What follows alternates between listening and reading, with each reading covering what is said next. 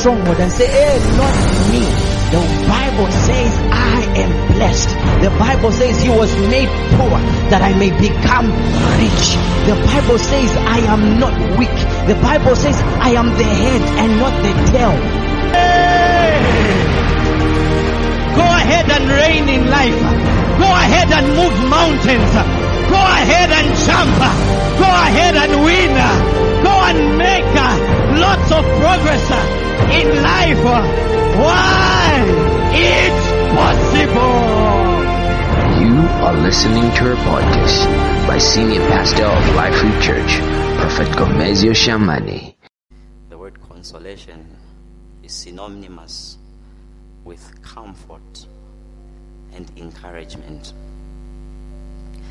And we want to see from the light of the scriptures how we can be sons of comfort and encouragement in the kingdom of God.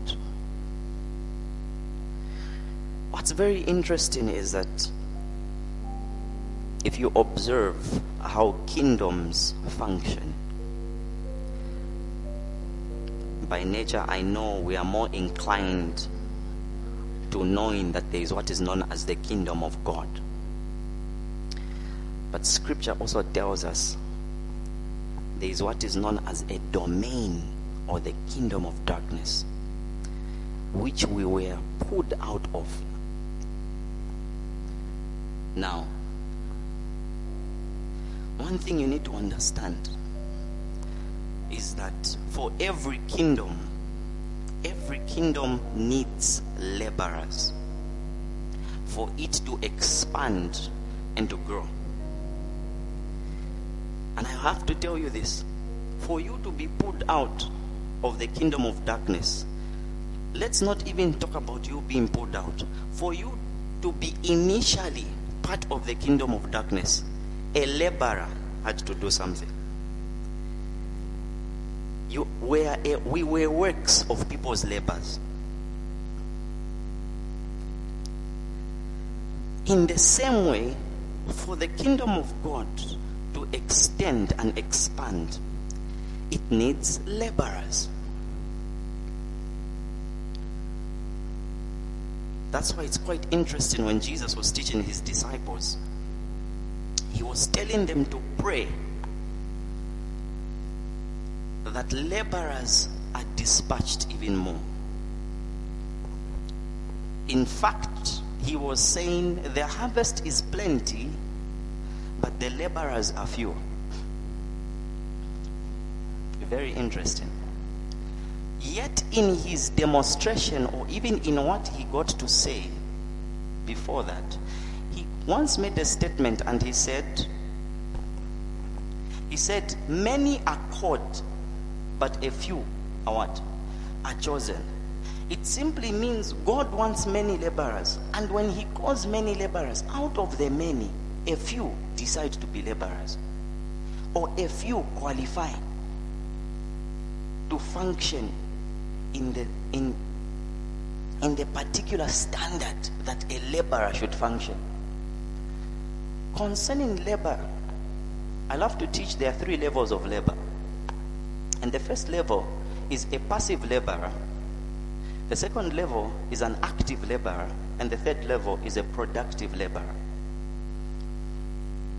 You can be a passive worker. A worker who has been caught in a particular place or domain to function. You have the unction, but you don't function. You're passive. Then there is the active laborer. This one, of course, is active. This one works. But this one's goal is not productivity. Because activity and productivity are different. The third level obviously is a productive worker. This one is the one that bears fruit. And I've come to observe in the kingdom, I don't want to speak for the kingdom of darkness because I don't belong to it. But in the kingdom of God, God demands the third level of work. He He demands a productive worker. It simply means as long as you are not functioning on the level of productivity as a laborer, from the vocabulary of scripture, you're not a laborer. That's why the Bible says they are few. You can be many. So as long as you are a passive worker, active worker, you are not considered as a laborer until you are productive. Praise be to God. Yes. That's a demand in the kingdom of God. It simply means when you're working, your level of work should always produce fruit. Yes, we understand. You say no. When they tell you, come with invites, you are inviting, but people are not coming 1 year. The fact that you are still not producing fruit is not something that the kingdom should understand. Because you're just being active, but not yet productive. Why? The kingdom of God only demands productive efforts. That's why even Jesus says, he that does not bear fruit, I cut off. You know why? Do you know why it cuts off? It's because those that don't bear fruit make excuses. Why didn't you bring someone? Why didn't someone come? Why didn't you bear fruit? No, it's because of this. No, it's because I'm trying. They make excuses. And from the light of the scripture, those that make excuses are excused. That's why it says, they that don't bear fruit, cut off. Any salt that loses its saltiness is thrown away. The words of Jesus. Glory to God. In fact,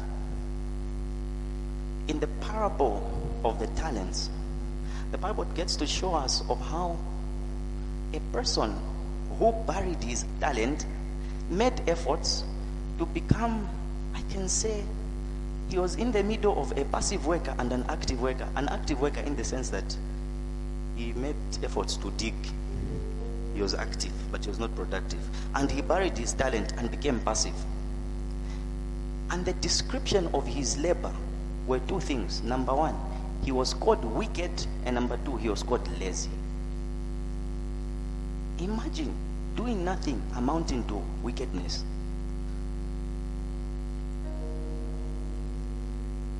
Ask your neighbor, are you a laborer? If we flip the other side of the coin, I came to understand something. There is a certain deception that has been made available to quite a number of people, including believers.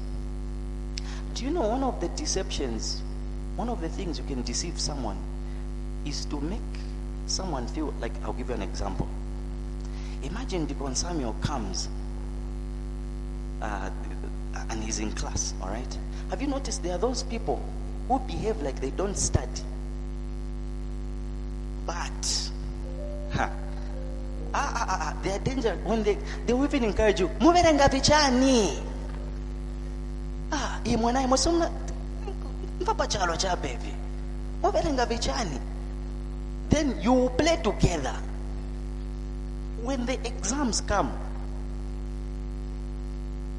we expect birds of the same feathers to fly. When the exams come, he gets 90%, you get 45%. One had the right angle, yours was accurate.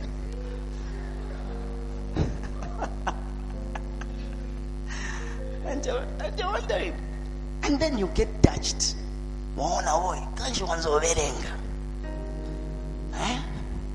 It's not fair. You also want. But you see, I've noticed there is this deception. There is a deception that many have, that to a certain degree have underestimated the works of Satan. I'll show you something. I studied my Bible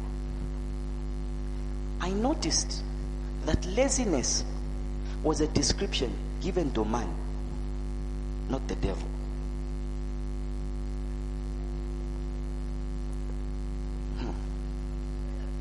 When I was studying, I expected him to be a lazy one. Maybe what was quite deceptive is the fact that he's got the odd serpent. So we expect something that is odd to be lazy. But yet in the book of Revelation, while it unveils him being called an ancient serpent, it talks about him to be known as a great dragon. Then there's a level of work that this enemy works at, that such that he wants you to feel he's doing nothing, so that when he strikes, you'll be like, hey. Amen. This is the description that was given of him in Genesis. And this description, listen, was not a description of man or a description that we want.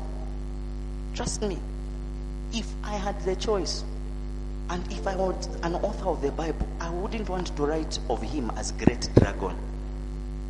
I would want to write Borozi. I'm telling you. But that was not my description. But what's very interesting is that in Genesis, he is described as cunning. And when you look at that word cunning, it simply means skillful or changeless. So it's described in the enemy, and they say, this guy no changeless, and he's skillful. And then the one who is called lazy is man. And I got to see something. Let me just show you a few things. Revelation chapter number 12 and verse 9. It's talking about about Satan. And the Bible says, so the great dragon was cast out. You see that? That serpent of old, called devil and Satan. Now, the next part of the scripture is what's scary. Because the Bible says, who what? Deceives what? The whole world. Who deceives the whole world? He was cast to the earth, and the angels were cast with him.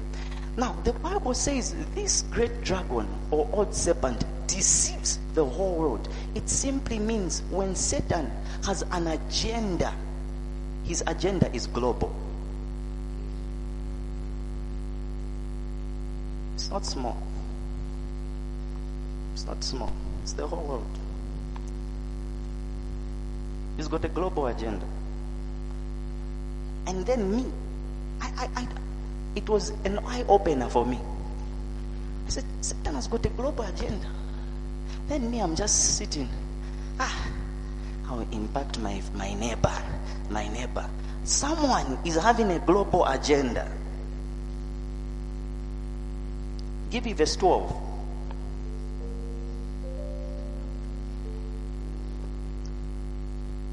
Therefore rejoice, O heavens, you who dwell in him. But listen what it says. It says, woe to the inhabitants, not of Zambia. It says of the earth and the sea. For the devil has come down to you, having great wrath, because he knows that he has short time. Listen. He understands. He knows he has short time. So he is working with time. What about you? No calendar, no timing. It is at your own time, Lord. The Lord is dealing with me slowly. I am a work in progress. Work in progress, 17 years. While someone knows his time is short, listen, it simply means one of the best people who understands Jesus is coming soon is this one. More than many believers. For some of you to know that Jesus is coming soon, you need a dream first. You dream everyone has disappeared. Then you be like, I had a dream. It's like everyone disappeared. I remained. And then you are remaining in the dream. Oh my goodness. So for you, that dream was simply a call to repentance, not a call to service. By the time we get to service, no,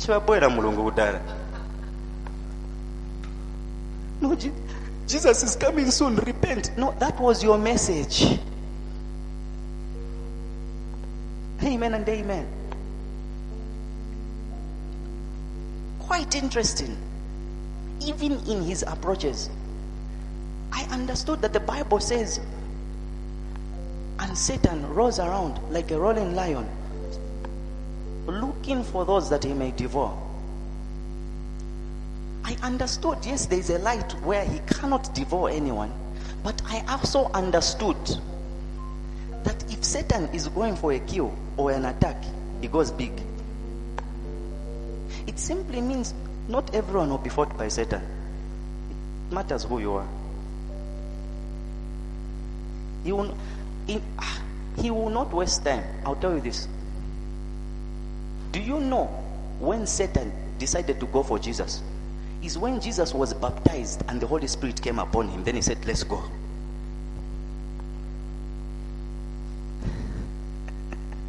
That's when he went. Let's go. Jesus says, the Spirit of the Lord is upon me. Have you ever understood the Bible says, strike the shepherd and the sheep will scatter? He's not going to go for sheep. He's going to go for your shepherd. Why? He knows how to initiate a domino effect. Strike the shepherd, he knows the sheep will scatter. Do you see why our flock are very clever? They pray for their pastor. Yet others don't know. They say, how can I ask you how are you? I know you're always fine. Always fine. Flesh and blood.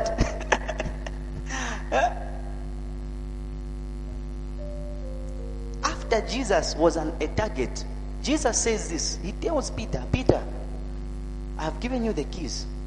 He says, upon this rock I will build my church and the gates of hell will not prevail. Then Satan knows where to attack. Then Jesus comes to him, Peter, I have prayed for you. Satan wants to sift you as wheat. Who has the audacity to sift a pillar as wheat? Amen, a pillar.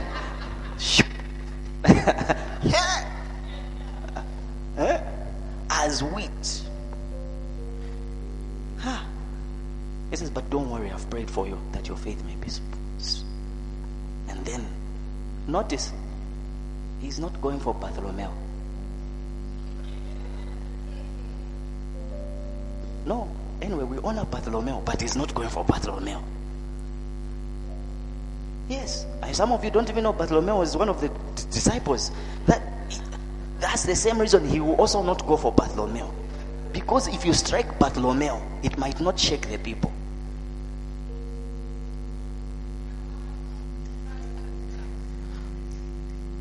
Yes. That's why you need to pray. We need to pray. We pray for ministers. We pray for your pastor. You pray for your shepherds, your leaders. There was a time years ago, I was praying for a certain man of God. The Lord just imparted it on my spirit. I was praying for a certain man of God. Father, strengthen him, give him strength. And I was so shocked. Immediately after I was done praying for him, the Lord opened the door and says, walk into it. You've entered a new level of the prophetic because you've honored somebody in prayer. I said, okay, I didn't ask for it. What was he doing? He was saying, I can count on you to bring preservation in my work. So that praise for your leaders, it simply means God counts on you to keep him there. So he will preserve you. Because he needs someone to stand in the gap. Hallelujah. Okay, we're talking about the cunningness of the enemy. And we say, this guy, it's like he has a global impact, global agenda.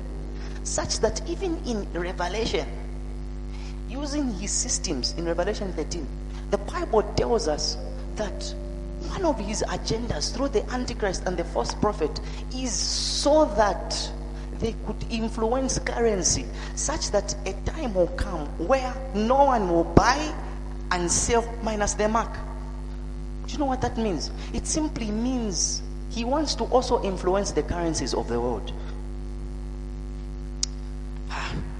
Okay, maybe you're not getting this.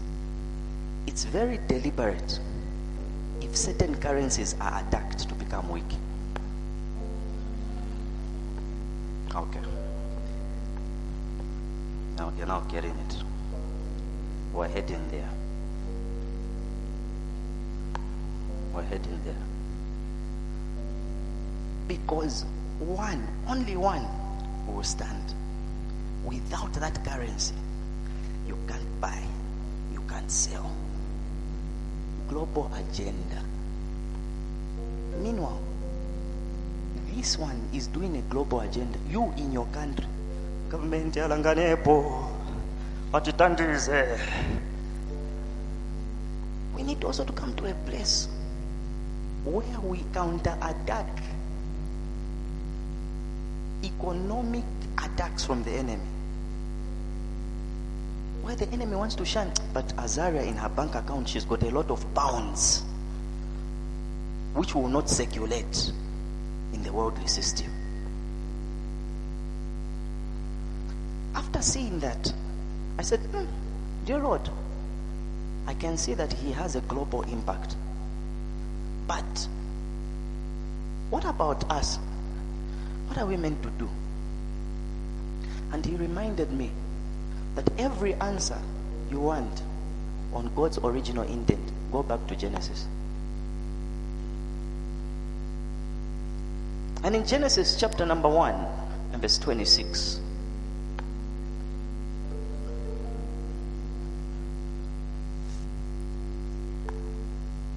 the Bible says, then God said, let us make man in our image, according to our likeness. Let them have dominion over the fish of the sea, over the birds of the air, and over the cattle, and over all all the earth, and over everything that creeps on the earth. Next verse. So God created man in his own image, and in the image of God he created him, male and female he created them. Verse 28. Then God blessed them, and God said to them, be fruitful. It didn't end on fruitfulness. The first level of starting is being fruitful. But the next level of progress is not addition, but multiplication. It says multiply, and then it says fill the earth. That simply means they had a global agenda.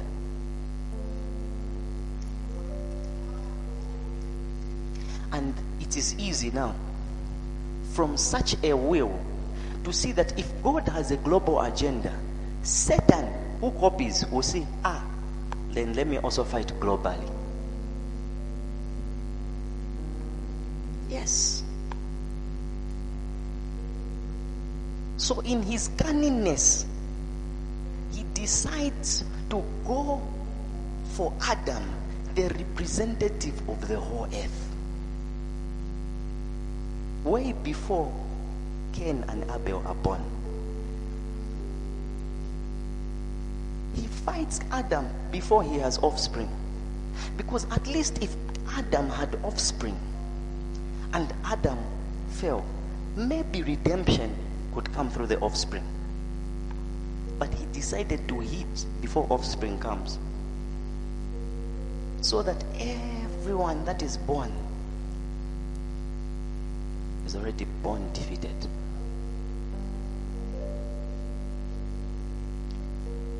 when Grace was explaining her report or her presentation, it hit me so hard how a child can be born and then be in prison, becomes a little prisoner by default.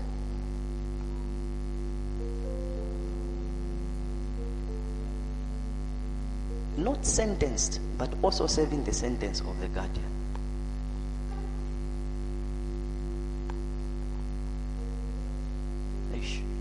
And that's what happened. And so that awakened me and said, then we as children of God need to start beginning to think global. We need to start thinking global. And not just on neighbor level. Neighbor level is a starting place. But we need to expand and think global. We think neighbor, we think institution, we think cell level, we think university level, we think district level, provincial level, and we go to the country, and then we spread out. If all of us begin to think global, I want to believe the statistics will change. Because why is it that we seem very comfortable that out of 7 billion people, 2 billion are Christians? Who's winning there? 2 billion. And I love to say, even in the 2 billion, I was sure. Could I repent? Could I rededication? Could I learn how to hear God? And could I, he will get saved.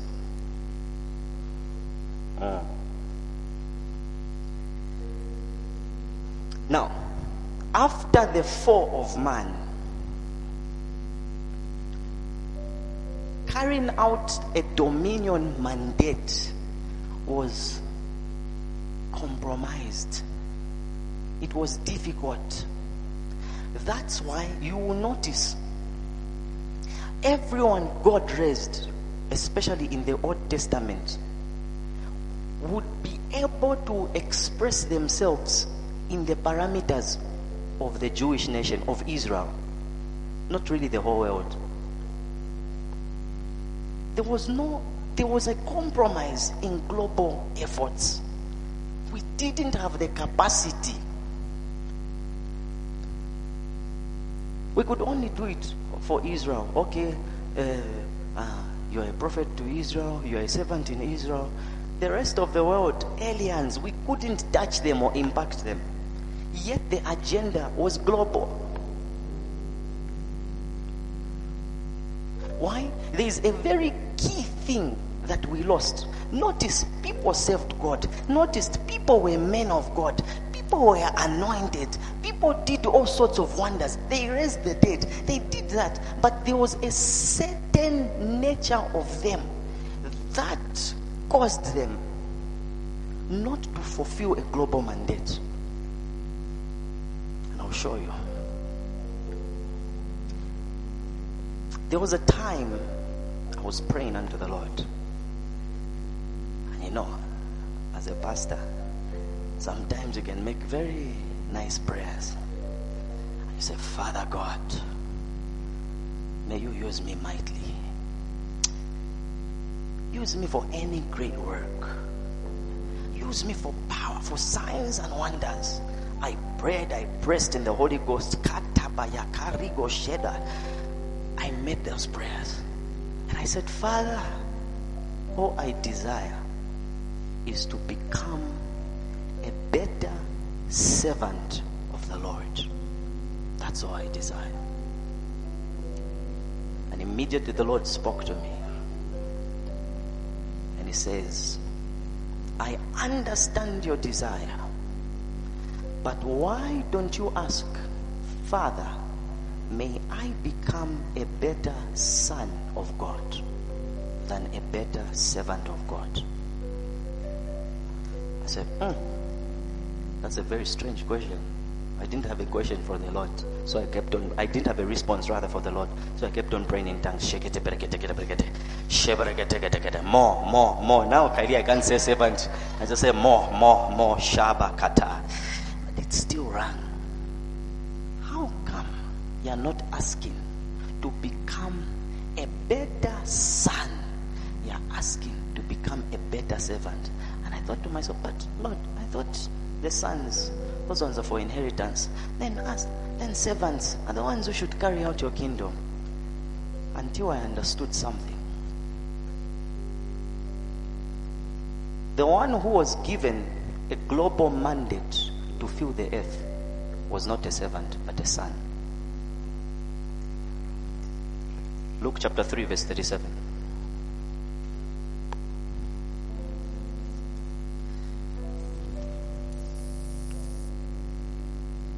I didn't start it from the first because this was talking about the genealogy of Jesus.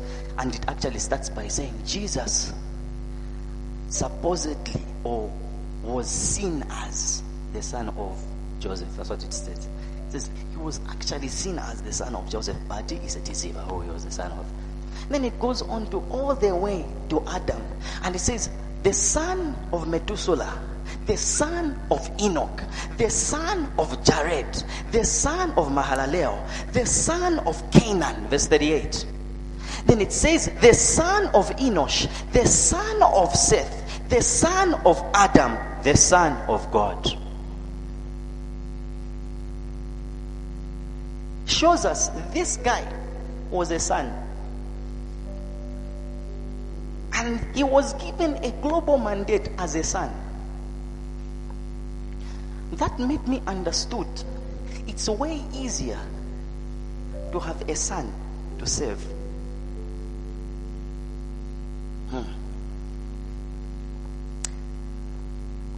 It's way easier. Why?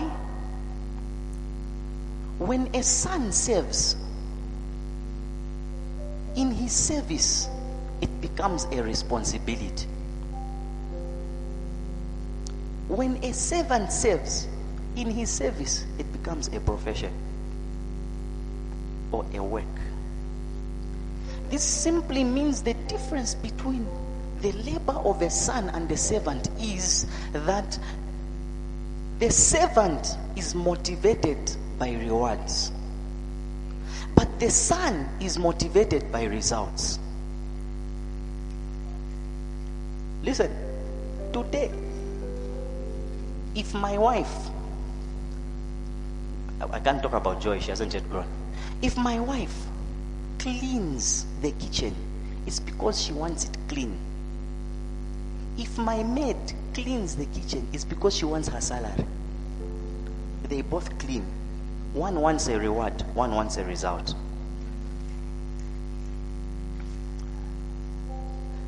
But because the maid is focused on the reward, she can be cunning in her cleaning. Carpet,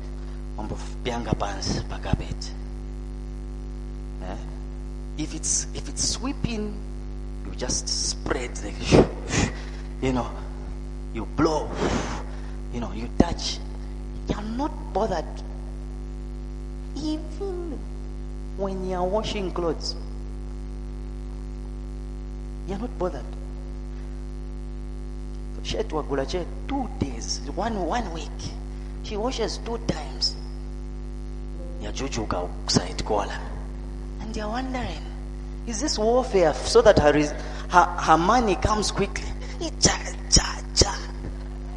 Hey, you don't know the pressures that are at home. So, and you're wondering, I bought this shirt 2 weeks ago. Yeah, Jujuka. When someone who wants the result does it, the washing will be gentle. That's why, have you noticed?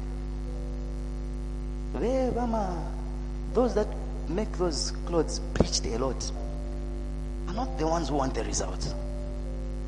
Are the ones who just want money. shirt ya juju, white shirt yankala na colors manje, it's looking like a rainbow. I'm like, what is this? So ideally, servanthood from the light of the scriptures was meant to be born from sonship.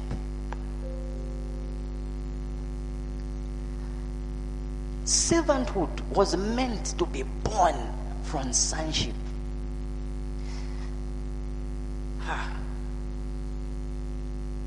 And I'll show you. That's why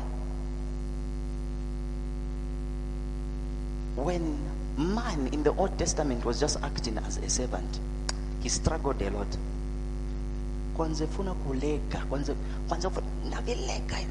There was struggle.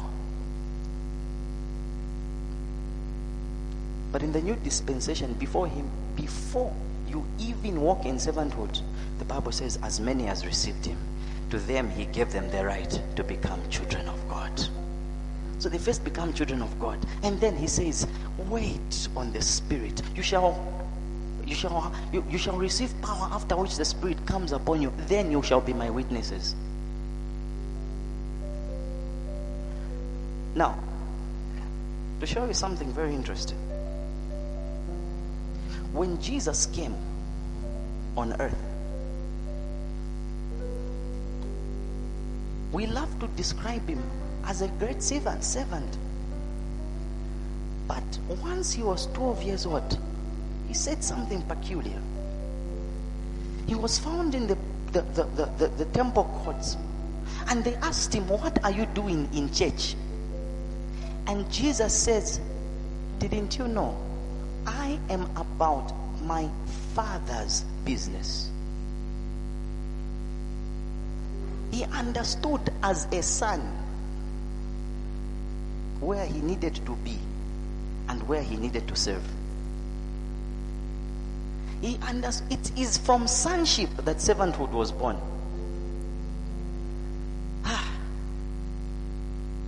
Wow. I don't want to make doctrine. Hello? I'm not making any doctrine, but I'll tell you from experience. From experience. When I'm discussing with the Lord has never called me prophet.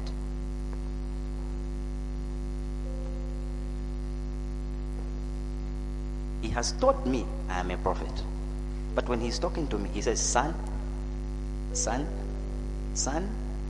Look, okay. Son. An angel has got me prophet. The times angels used to bother me. I'm walking, prophet. I'm looking, there's no one. Prophet. I'm like, come on.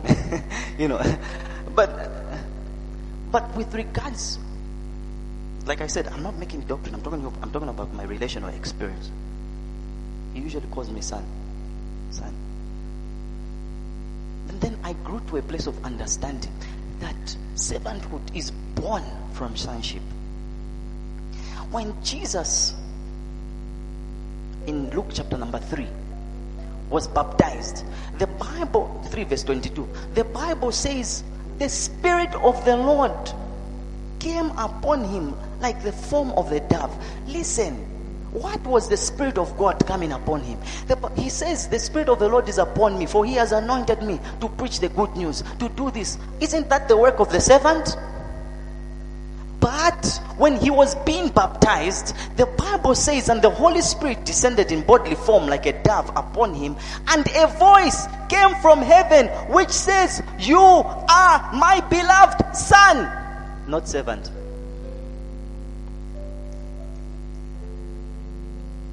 He says, you are my beloved son. I wish he said servant. But he says, you are my beloved son.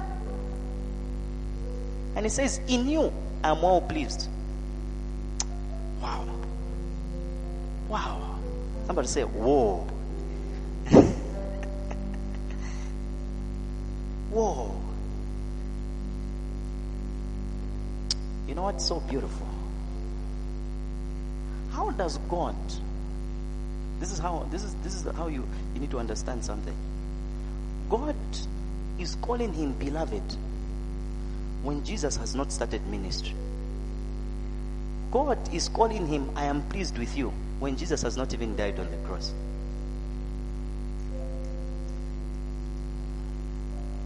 Life is Church, I'm pleased with you.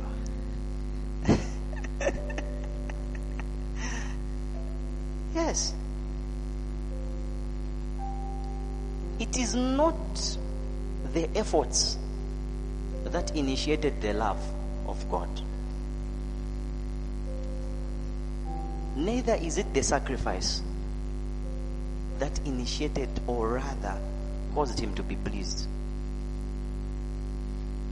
No, he was pleased and he loved God.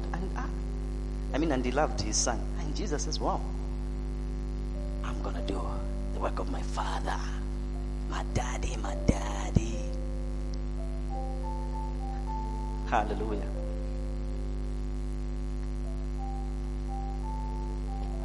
But what's very interesting is that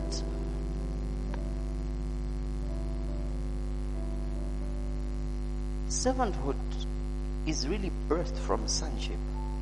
It simply means there is a place that we need to reach to grow in maturity, so that we can become servants by responsibility and because we are sons. At the moment, my daughter Joy, she can't wash plates, she can't sweep the house. But when she matures and grows, one day she will ask and say, Daddy, what can I cook for you today? Right now, the best she can do is say, Daddy, what have you brought for me today? It simply means sonship is a place of maturity. Hello? Sonship is a place of maturity. Perhaps that is one of the reasons why the writers have a way to say child of God, and also have a way to bring the context of son of God. John 1:12.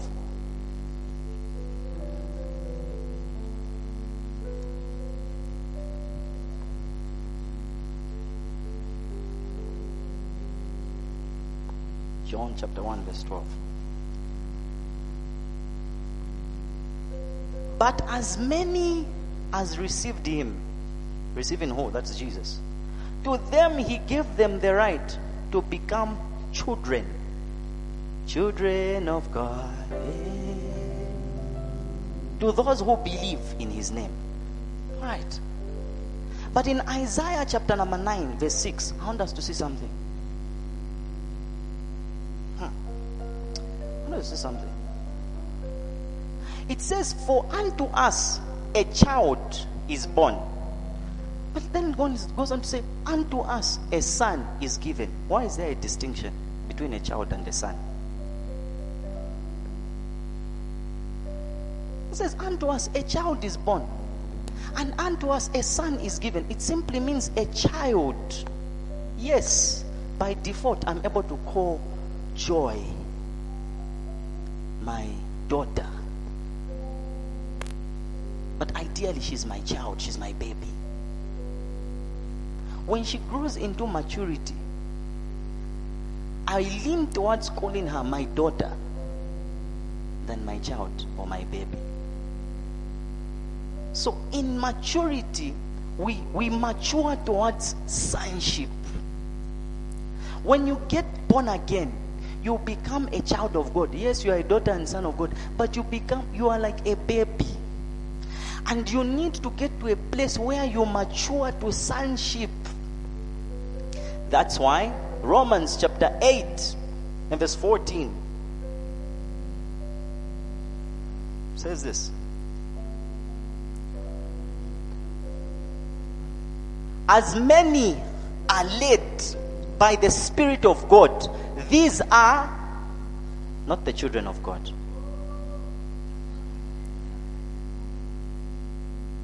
You get a title when you are led.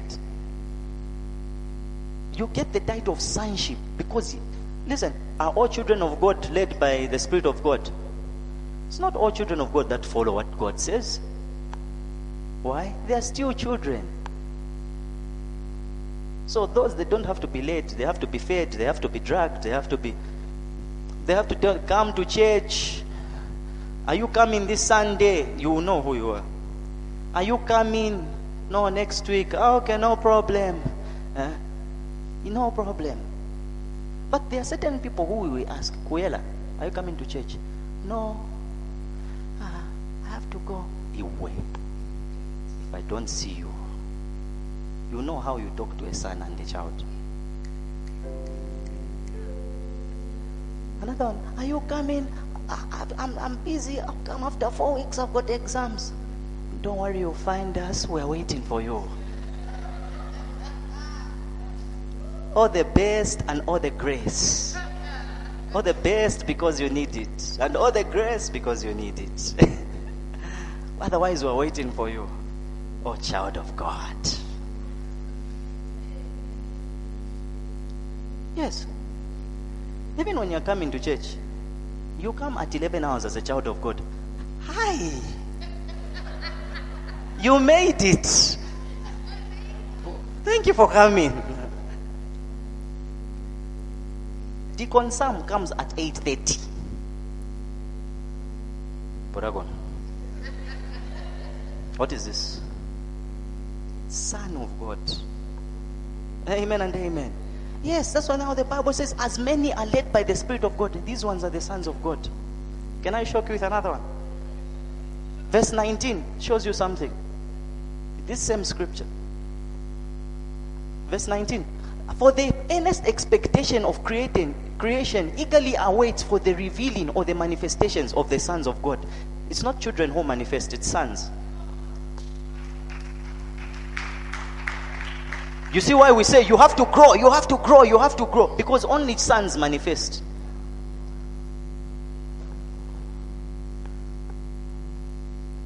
Ask your neighbor, are you a son or under the sun?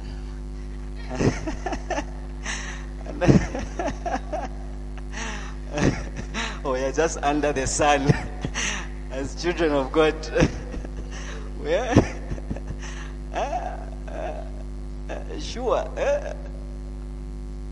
Yeah, are you under the sun or just... Praise be to God. That's why, now remember, we're talking about a global mandate or a global vision. But this one has to be carried out by sons. Adam was already a son of God. Jesus was already a son of God. Not a child, not child. Yes, unto us a child was born, but a son was given. That son that was given, that's why, who manifested? It's the son. The child only received what? Gifts, gold, frankincense, and myrrh.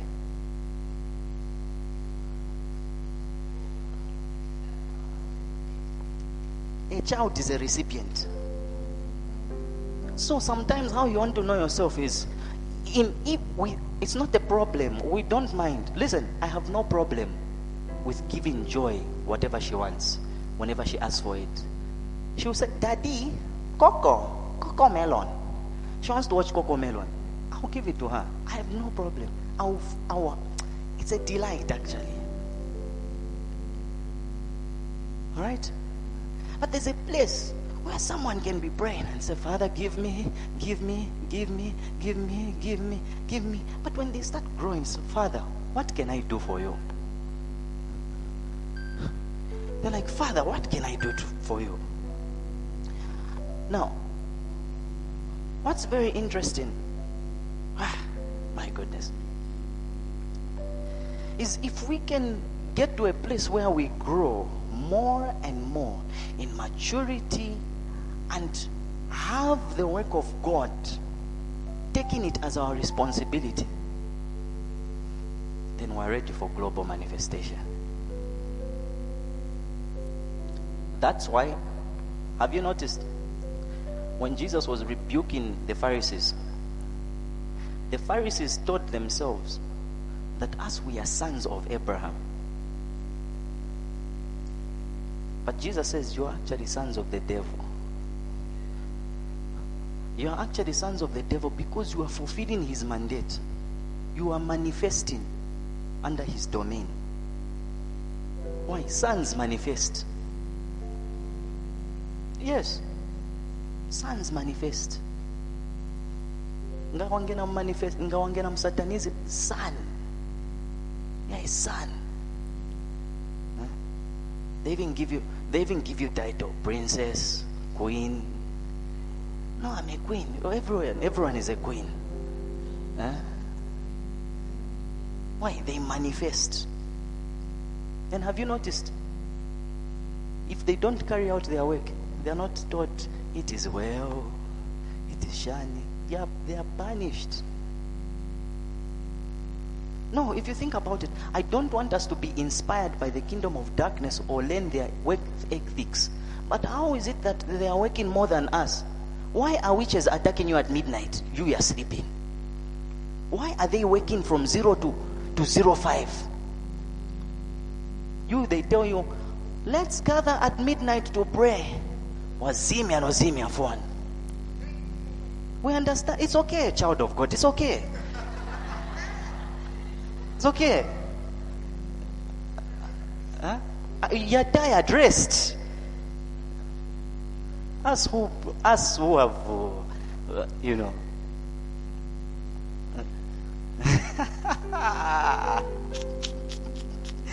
See you next Friday at midnight.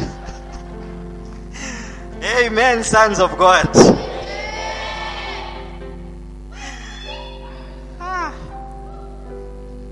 Yeah. All right. Now, there are a few marks of sons that I want us to discuss, then we close. Number one, sons are productive. They are productive, meaning they don't permit or allow waste. No wasting.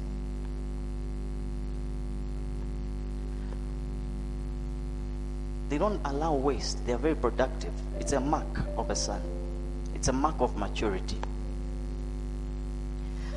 When you study Luke chapter number 15, verse 11, going all the way to about 31, you study an account which is known as the parable of the prodigal son.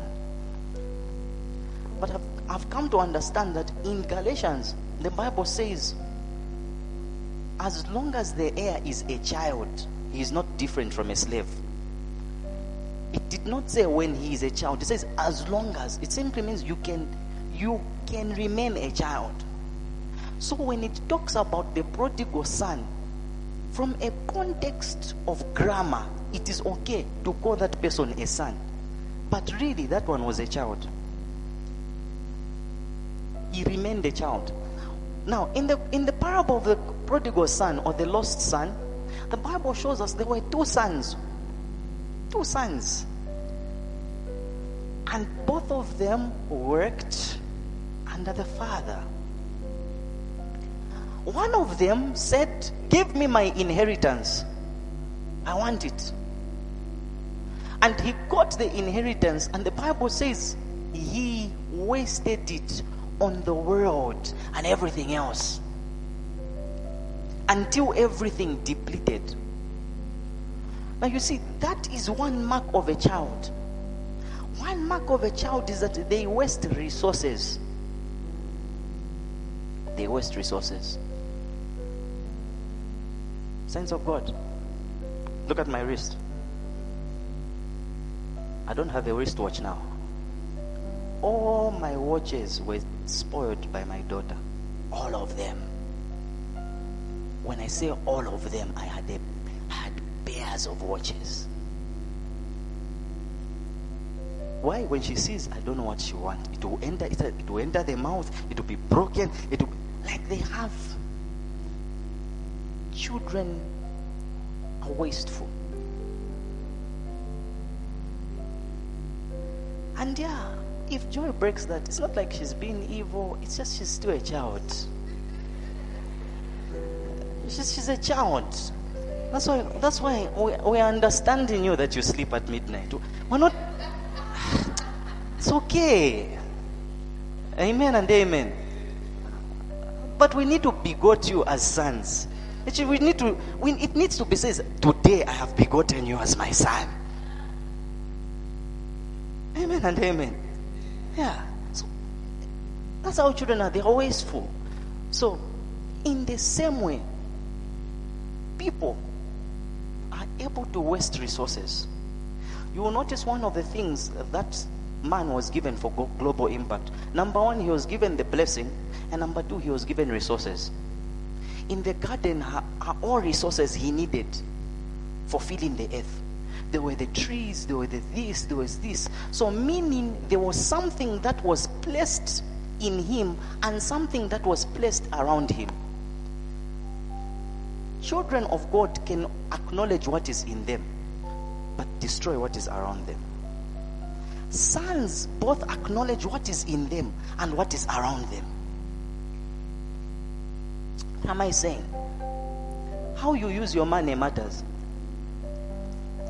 Those are resources. Those are resources. There is no problem. Yes, the Bible tells you when you get something, there is what is for bread and what is for seed. But a child does not know what's the difference between bread and seed, because they put everything in their mouth.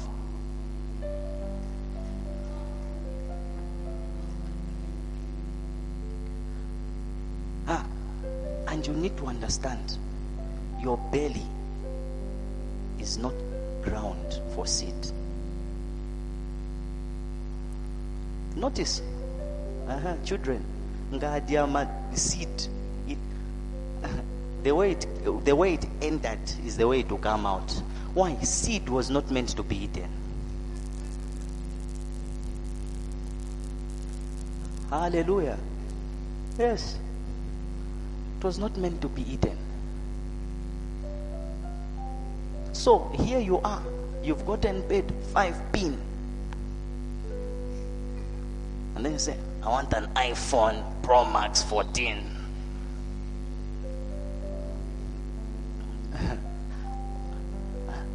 And then Jeremiah says, don't worry, we give in installments.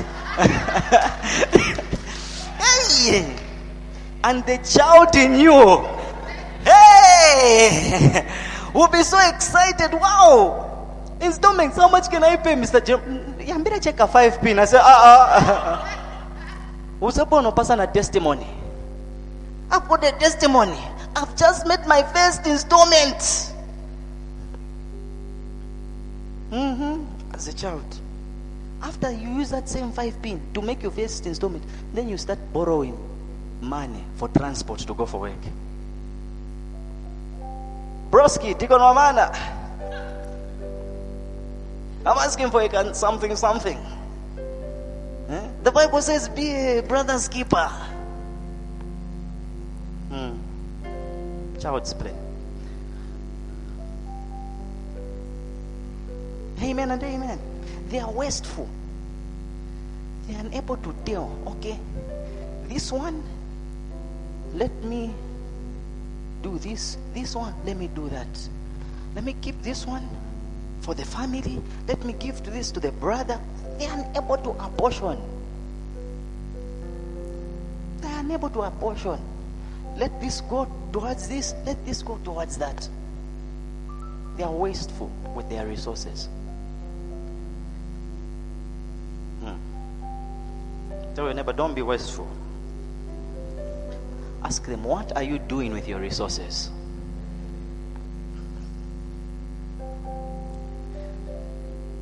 It is with your resources that you should use to fill the earth, not fill your stomachs. That was what was said. Adam filled the earth. You know why they fell? They started to fill their stomach.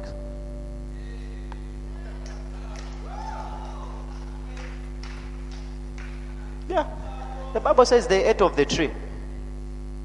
They filled their stomach and lost everything around them.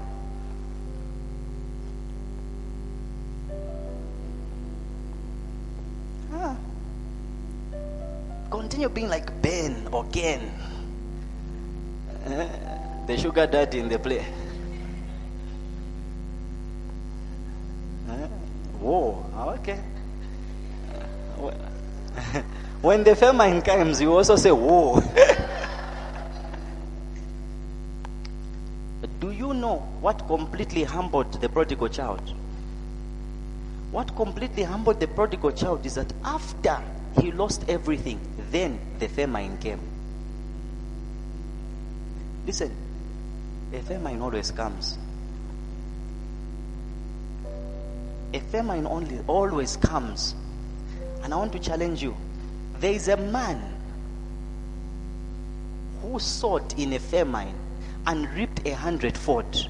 This man was a son. His name was Isaac. But do you know one thing? If you look at it, at the other side of the coin, why others did not sow, or rather why others did not have 100-fold or did not reap everything, is because they didn't have seed.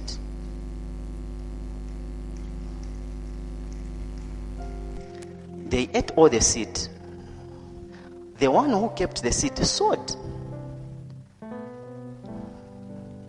What do you...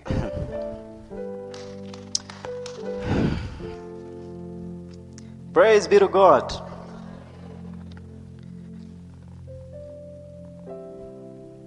Then later on, we know the story. The guy goes back home and the father makes a cow for him, kills a cow for him, and he's restored back to the family. But the father makes a very remarkable statement. He says, my son was dead, but now he's alive.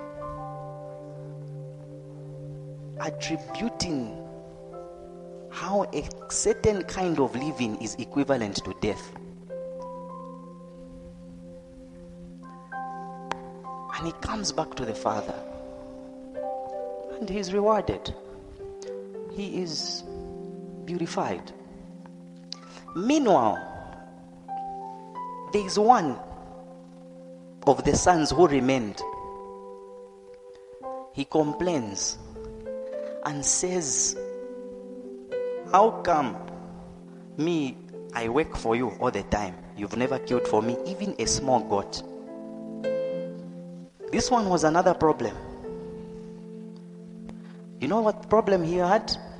The problem he had.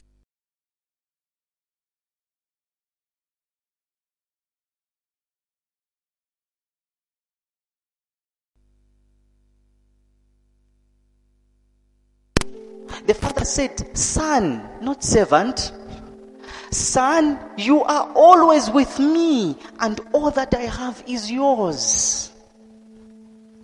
He didn't understand the blessing of sonship, that what the father has is mine. So he lived like a servant. You see? Do you see why some people complain in an avileka? I'm leaving this department. No one appreciates me. No one appreciates me. No one tells me I'm doing a good work. No one does this. Yet the work you are doing is for your father. Why are you running out? You're a servant, not a son. That's the problem with this other one. But you see, when the father said, all that I have is yours, it simply means, as a son, you are divinely advantaged by default. Everything that God the Father has is yours. You can utilize, you can access. So a son is productive.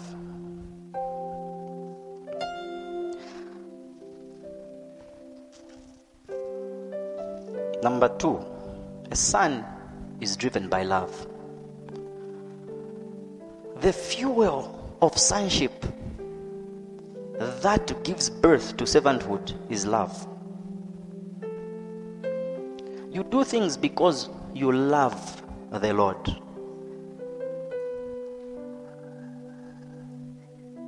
Listen, today is Partnership Sunday.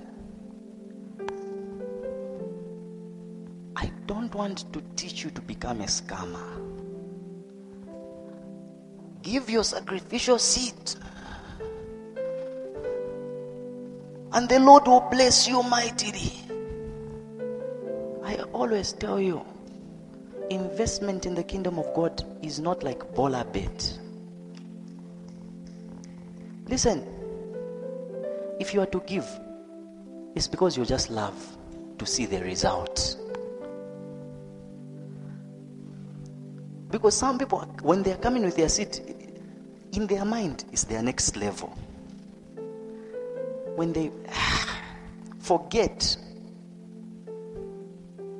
that the stepping stone to your next level is not your seed, but your access in sonship.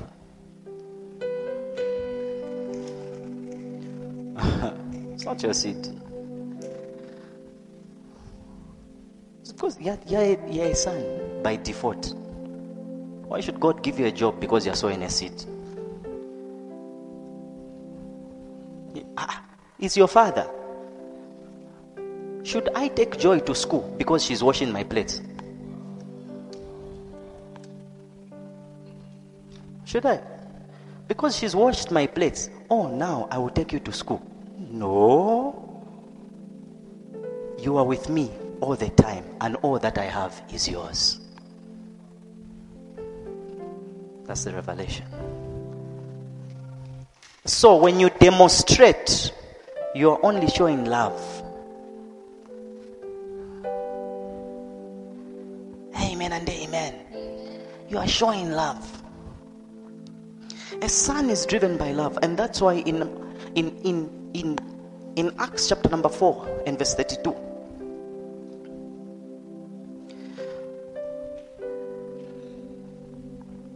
Acts 4 verse 32. The Bible says, now the multitude of those who believed were one. This was the early church. They were one heart and one soul. Like these guys, they were united, bound or held together by the love of Christ. It says they were one heart and one soul. It says neither did anyone say that any of the things he possessed was his own. They didn't say ichini changa. He was a guiraguapo. No. It says, but they had all things in common. Next verse. And with great power the apostles gave witness to the resurrection of the Lord Jesus, and great grace was upon them all. Next verse. Nor was there anyone among them who lacked, for all who were possessors of lands, houses, sold them and brought the proceeds of the things that were sold. Next verse. And they laid them at the apostles' feet, and they distributed to each one who had need. Wow. Next verse. And Joseph, who was named Barnabas by the apostles, which is translated as son of encouragement or son of consolation. What did Joseph do? The Bible says a Levite of the country of Cyprus, next verse, having land, he sold it and brought the money and laid it at the apostles' feet. He sold land and brought it. This money that I'm releasing is for the agenda of God, for global impact. His name was Joseph, but because of what he gave, they called him Barnabas, because they were comforted by his giving. They said, sir, your giving is a sermon. I'm sorry. We are encouraged. Do you know how far this will go? Do you know how we are encouraged? it's not easy. Listen, he was not asked to sell his land. He was driven by love to do it. He was driven by love. And it became an encouragement. When he became a son of encouragement, when they saw that he sold his land, other people started saying, Ish, I think let me do so. Let me also do so. Let me also do so. So, whilst they are seeing that, other sons of encouragement are being born and it's spreading. But then there's a problem. In chapter 5, other sons are born. These ones are also selling land, but their motive is not to push the agenda of God. Those ones are Ananias and Sapphira. They also see what is happening. They are giving, but their motive is wrong. And do you know what the Lord did with them? He killed them. He says, I don't want that motive. Do you know what that could tell us? God doesn't want you to come sponsoring his kingdom with a lotto mindset. He would rather you keep your money. No, I'm going to give so that my house so that there may be a blessing that will follow me. It's not a business deal with the Lord. It should be, I will love you, Lord, my strength, and I will love you, Lord, my shield, and I will love you, Lord, my rock, forever all my days. I will love you, Lord, forever all my days. I will love you, Lord. They're driven by love. If they give, they are thinking. Listen, this is a habit that I've deliberately trained myself. Me, when I'm giving, I'm thinking how many buses are going to be provided for. I'm thinking of how many people will occupy those seats. I'm thinking of how equipment will be bought to allow us to spread the gospel to the ends of the earth. That's how I give. That's how I give. That's how I give. I even know that I'll keep it for this cause. And listen, we don't necessarily give because we're giving from abundance. We give deliberate. It's where our heart is. Some people would rather pay a lot of money to go to comedy shows. Yet somebody will release a book for you. You will not even buy. Have you ever read that book? Oh, you wrote a book.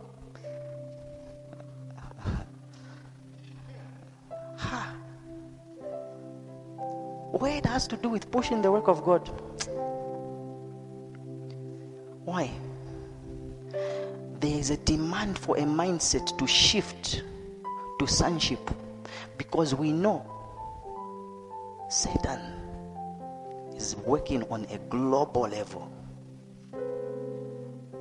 He knows his time is short and he knows that Jesus is coming. And we should be more wiser.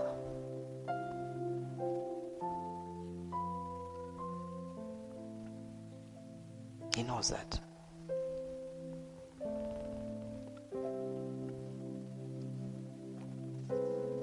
Right while we're talking about sons, I want to tell you something. When Jesus was presented before Pilate, many people wanted him to be crucified. But have you noticed there was a presentation they offered someone else? They said, there is somebody who we have. Would you have that criminal set free? Or would you have Jesus set free?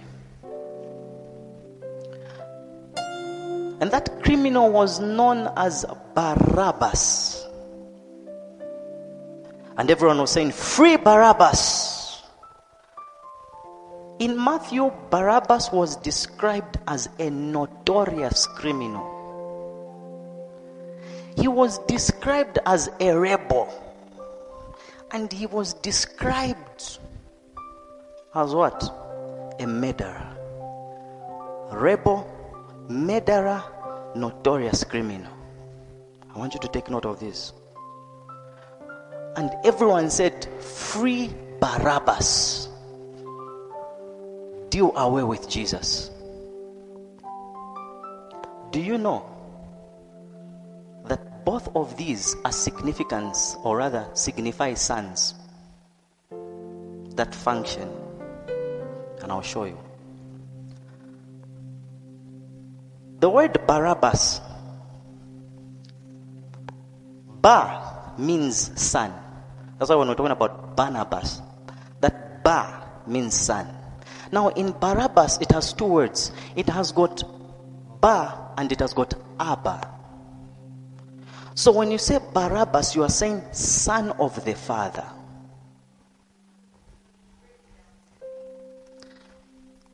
Yet, Jesus had the name of Savior. Now listen. Barabbas is called son of the Father. But the question is, who really was the true son of the Father between Barabbas and Jesus? Barabbas is a representation of title. Jesus is a representation of function.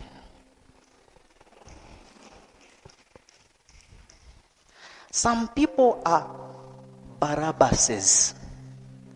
They have the name son of the house, but they carry the traits of Barabbas. How? They are rebels in the church. They are murderers by killing the work of God. They'll tell themselves things. I'm a child of God. But they are sons by title. Jesus in his word, in his name, which means Savior, he doesn't even need that title. The function is enough. And truly, he was the real Son of God. Saints, I came to tell you about sons that need to mature from childhood. But I also came to tell you, while you are a son, what kind of son are you? Are you a son by function or a son by title? You ought to be careful what you are just identifying yourself with. Because if you just identify yourself as a son by title, you might end up becoming like Barabbas. And people will applaud you. When the church, in mind, but you went on and you.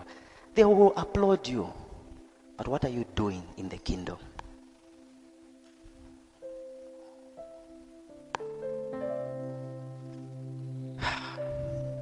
It's a burden. A very big one. A very big one. Lastly, sons are focused. You can add it with my other last point. Sons are cultured. How are sons focused? They know it is a global agenda. They know that nothing that will ever happen to me will dissipate my confidence and my commitment to God. No pressure, nothing. They are well focused. They understand. Listen, when you're focused, you also appreciate order.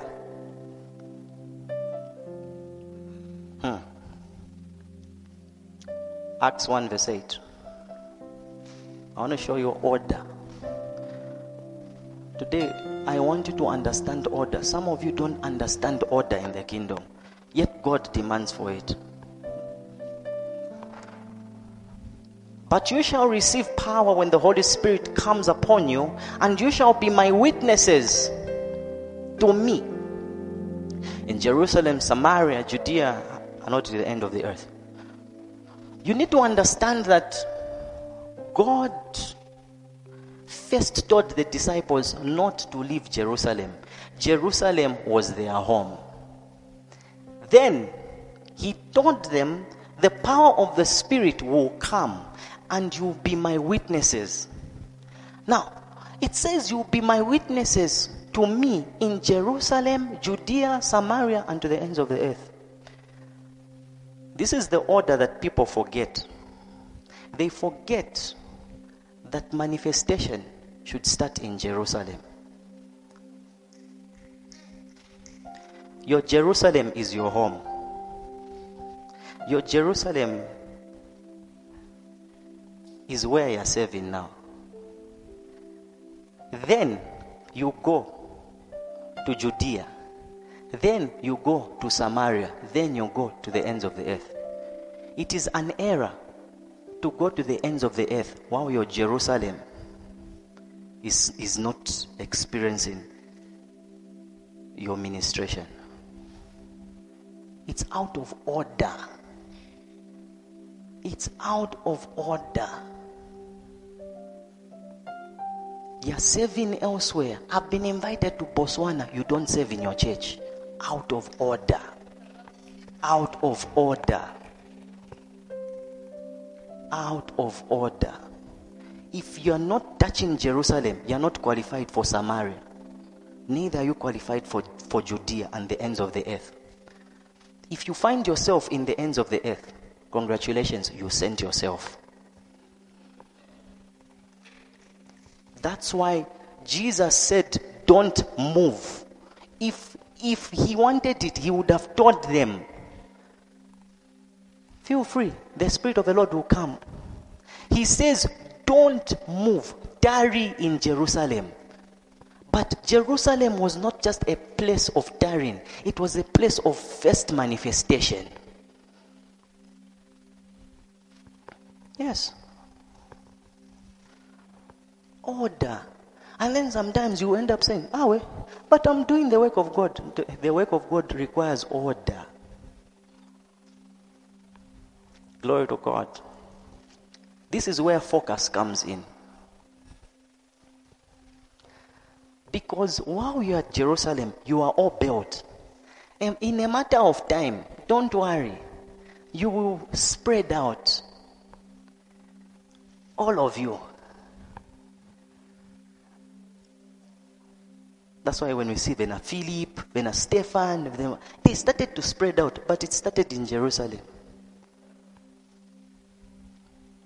Glory to God. What are you doing in Jerusalem now?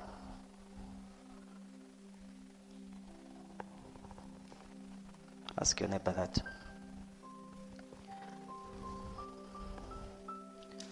Now that I've taught this, I have the right to shout and rebuke if I see you in Samaria. Yeah.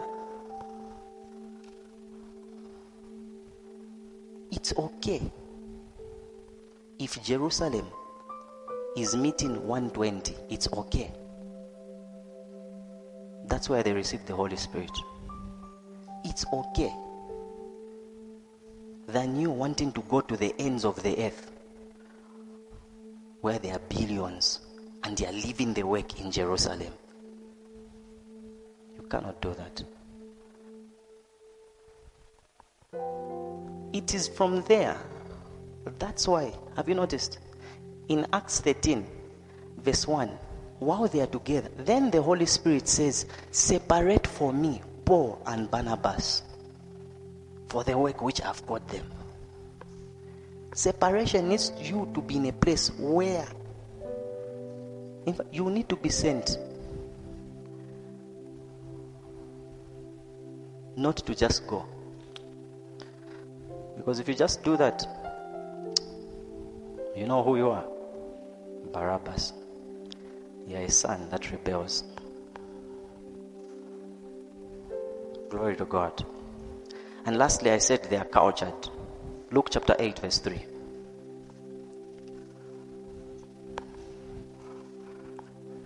Luke 8 and verse 3.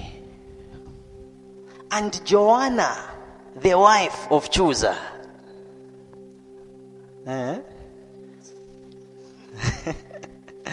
Herod's steward, and Susanna, and many others, provided for him from his substance. This, by the way, this is talking about how this was partnership. This was partnership towards the ministry of Jesus. Very interesting. Jesus is indeed the Son of God. Shouldn't God provide thee? Shouldn't all the money come out from the fish? I mean, if all the money is coming out from the fish, then the fish has to change its appetite and start eating money.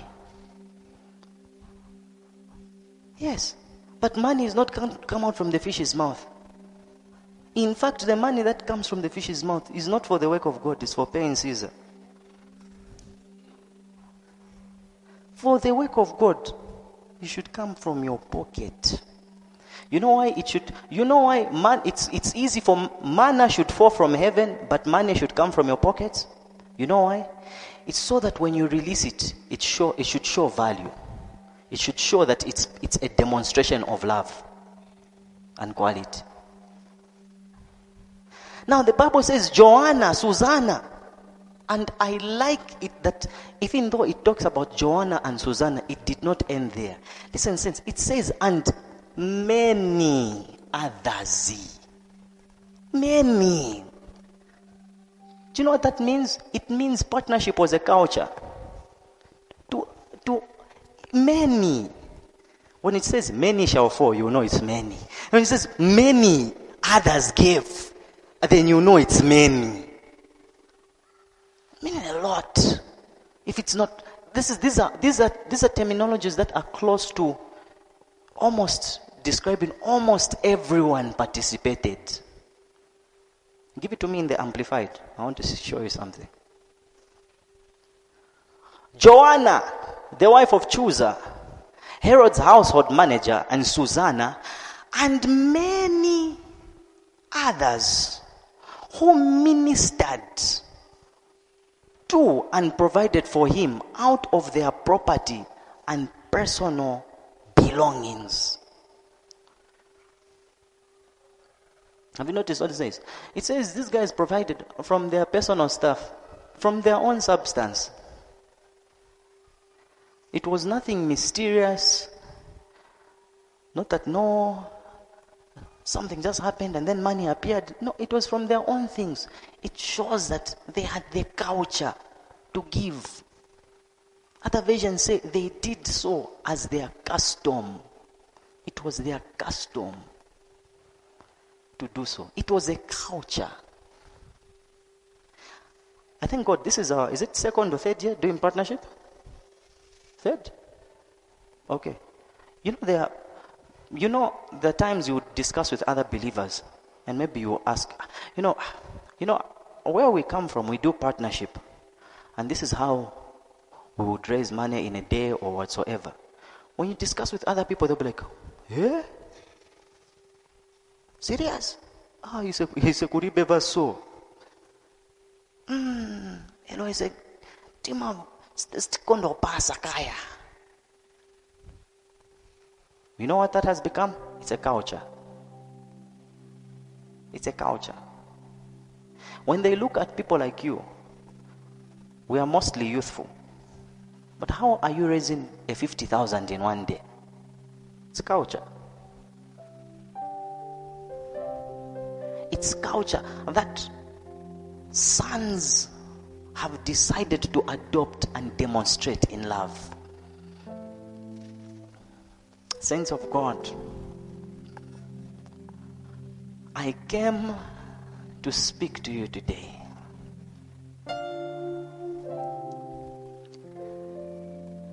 To get back to your Genesis. To understand why you are here.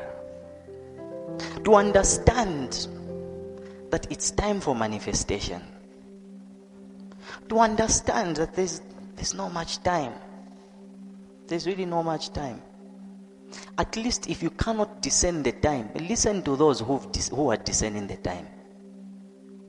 At least if you are unable to see that the last days are here, listen to those who are sounding the trumpets in the last days. And time is very short. What we've been focusing on personal developments and whatsoever, listen, if you are improving your value, as you are improving your value, listen, if I'm thinking about being a doctor, don't think about it because maybe doctors get paid a lot. Think about it because of the lives you want to save. Because God looks at the heart. So you find there are some people, because of their motive, they get their paper, but they can't find a job qualified. They can't find a job. Why? For them, their motive is money. But God sees the need to put someone who wants to save. He's seeing the need. I would rather I put someone who loves people so that people can be delivered and safe, rather than having someone who just wants money to build their personal empires. Do you know what that means? God fights kingdoms. And if you're raising your own little kingdom,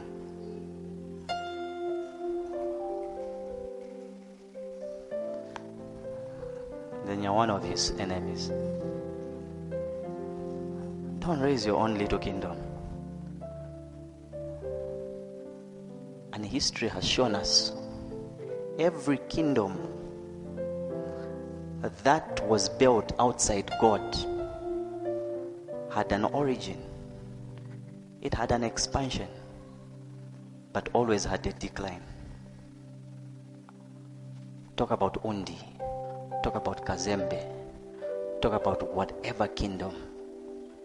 No matter how much they rose, they had a decline. Why? In their rising, every rising outside God is not meant for your development.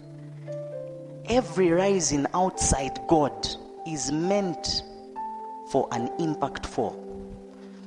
The fall only hurts when you go high. That's why Satan lifts. That's the only reason Satan will lift. Is so that when you jump, you will feel it.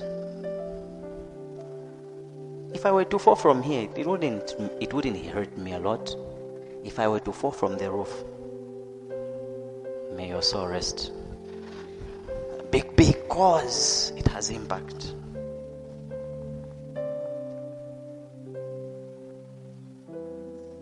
We ought to become like the sons of Issachar who understand the times and the seasons, that this is a time where we begin to push the agenda of God. I'm telling you, look at how many agendas are being pushed in movies. They don't even need to give you 5 minutes of a bad clip. They only need to give you 2 minutes or 1 minute. They are now introducing gay characters. Your Superman now is gay. Your Shani is like They'll bring for you this. There's an agenda that they are pushing, very global. I now can't marvel at Marvel. I can't. Now we're even failing to watch movies. Cartoons are teaching people say dada and say dada. What? I thought from dada there should be mama. Why are you saying dada and dada? And you'll be shocked now, little children are now being raised up. Do you know why it's also attacking the little ones? You have to start from there because they are growing into sons. But the system that raises them determines the kind of sons they become.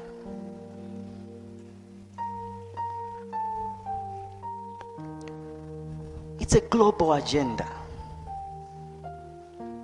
where witchcraft will become normal. Where, listen, in our own country, a country that is a Christian nation, we had people march for these gay things on a Sunday, not even on Tuesday. What a mock to the church. On a Sunday, you are praising God, they are marching. Hey, it simply means we radical believers should arise and start saying, if you don't stop that nonsense, in 7 days, judgment will come. It's an agenda. To get money, you have to accept certain cultures. No.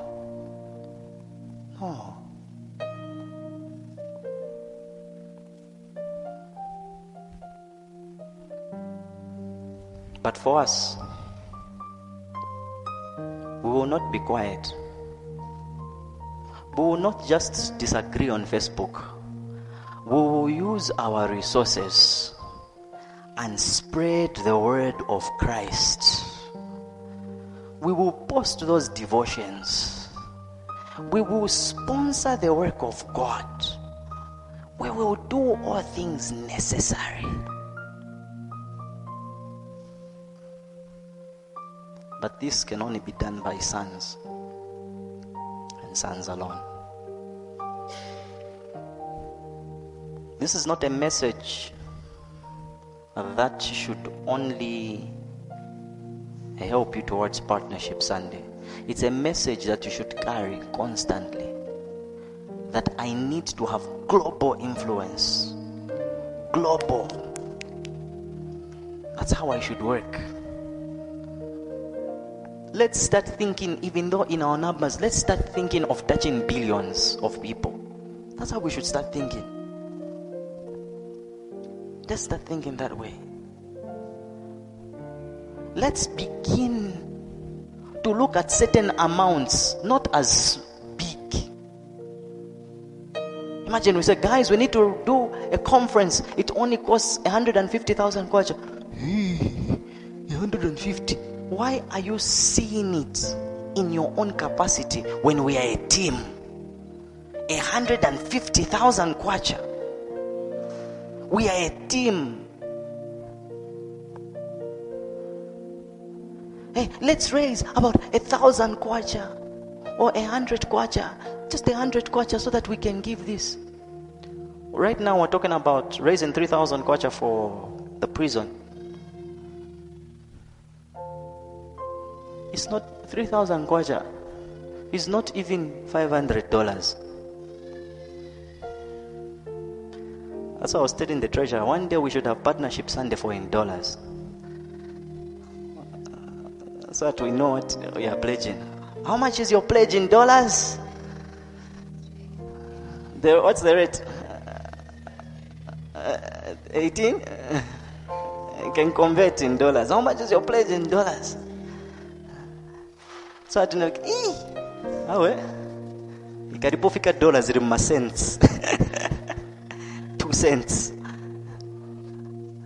You know, I was so happy when I looked at my pledge. for Partnership Sunday. And I said, okay, at least now Nyamene is on. I converted it to dollars. I said, Lord, bless me. Bless me. At least we should, if we're going to give in dollars, it should reach at least 3 digits, or 3 or 4, or 4 digits. 4 digits in dollars. In kwacha, 4 digits, you say, hey, oh, that's over 1,000. That's over 1,000. But if you're giving in dollars, no, may the Lord bless us. Seriously. May He financially overwhelm us with finances. Yeah.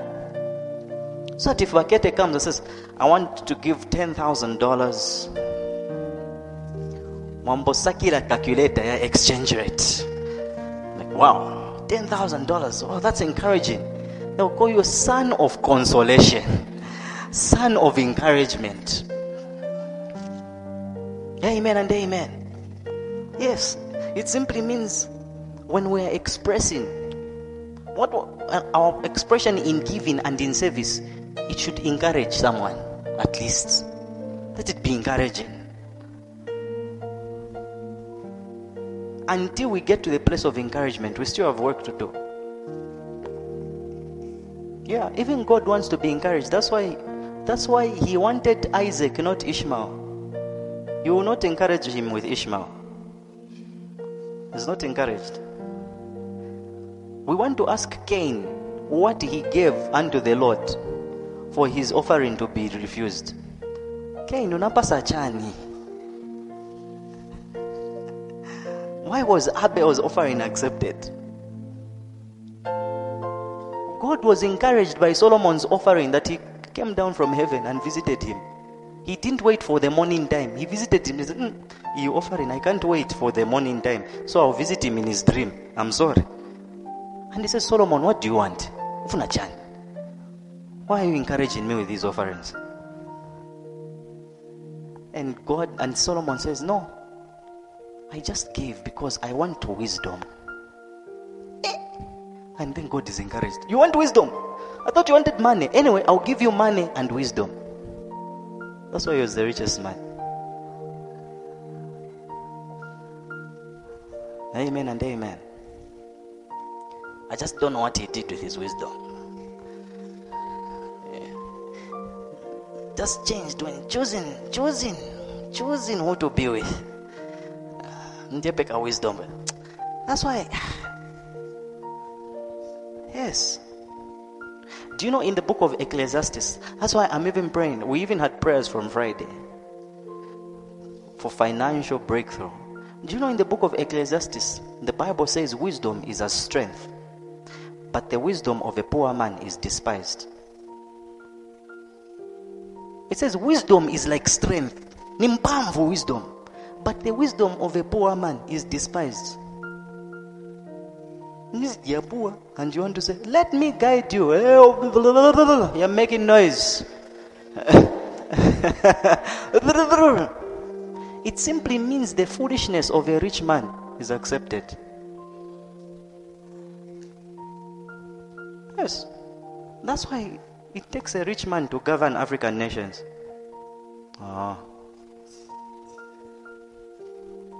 If you don't have money for registration, you can't. That's why they had been despising a man who would carry a piggy bank. He wanted to be a president. He's despised. That's the wisdom. But we pray in the name of Jesus, you shall all be financially blessed. Now let's rise to our feet.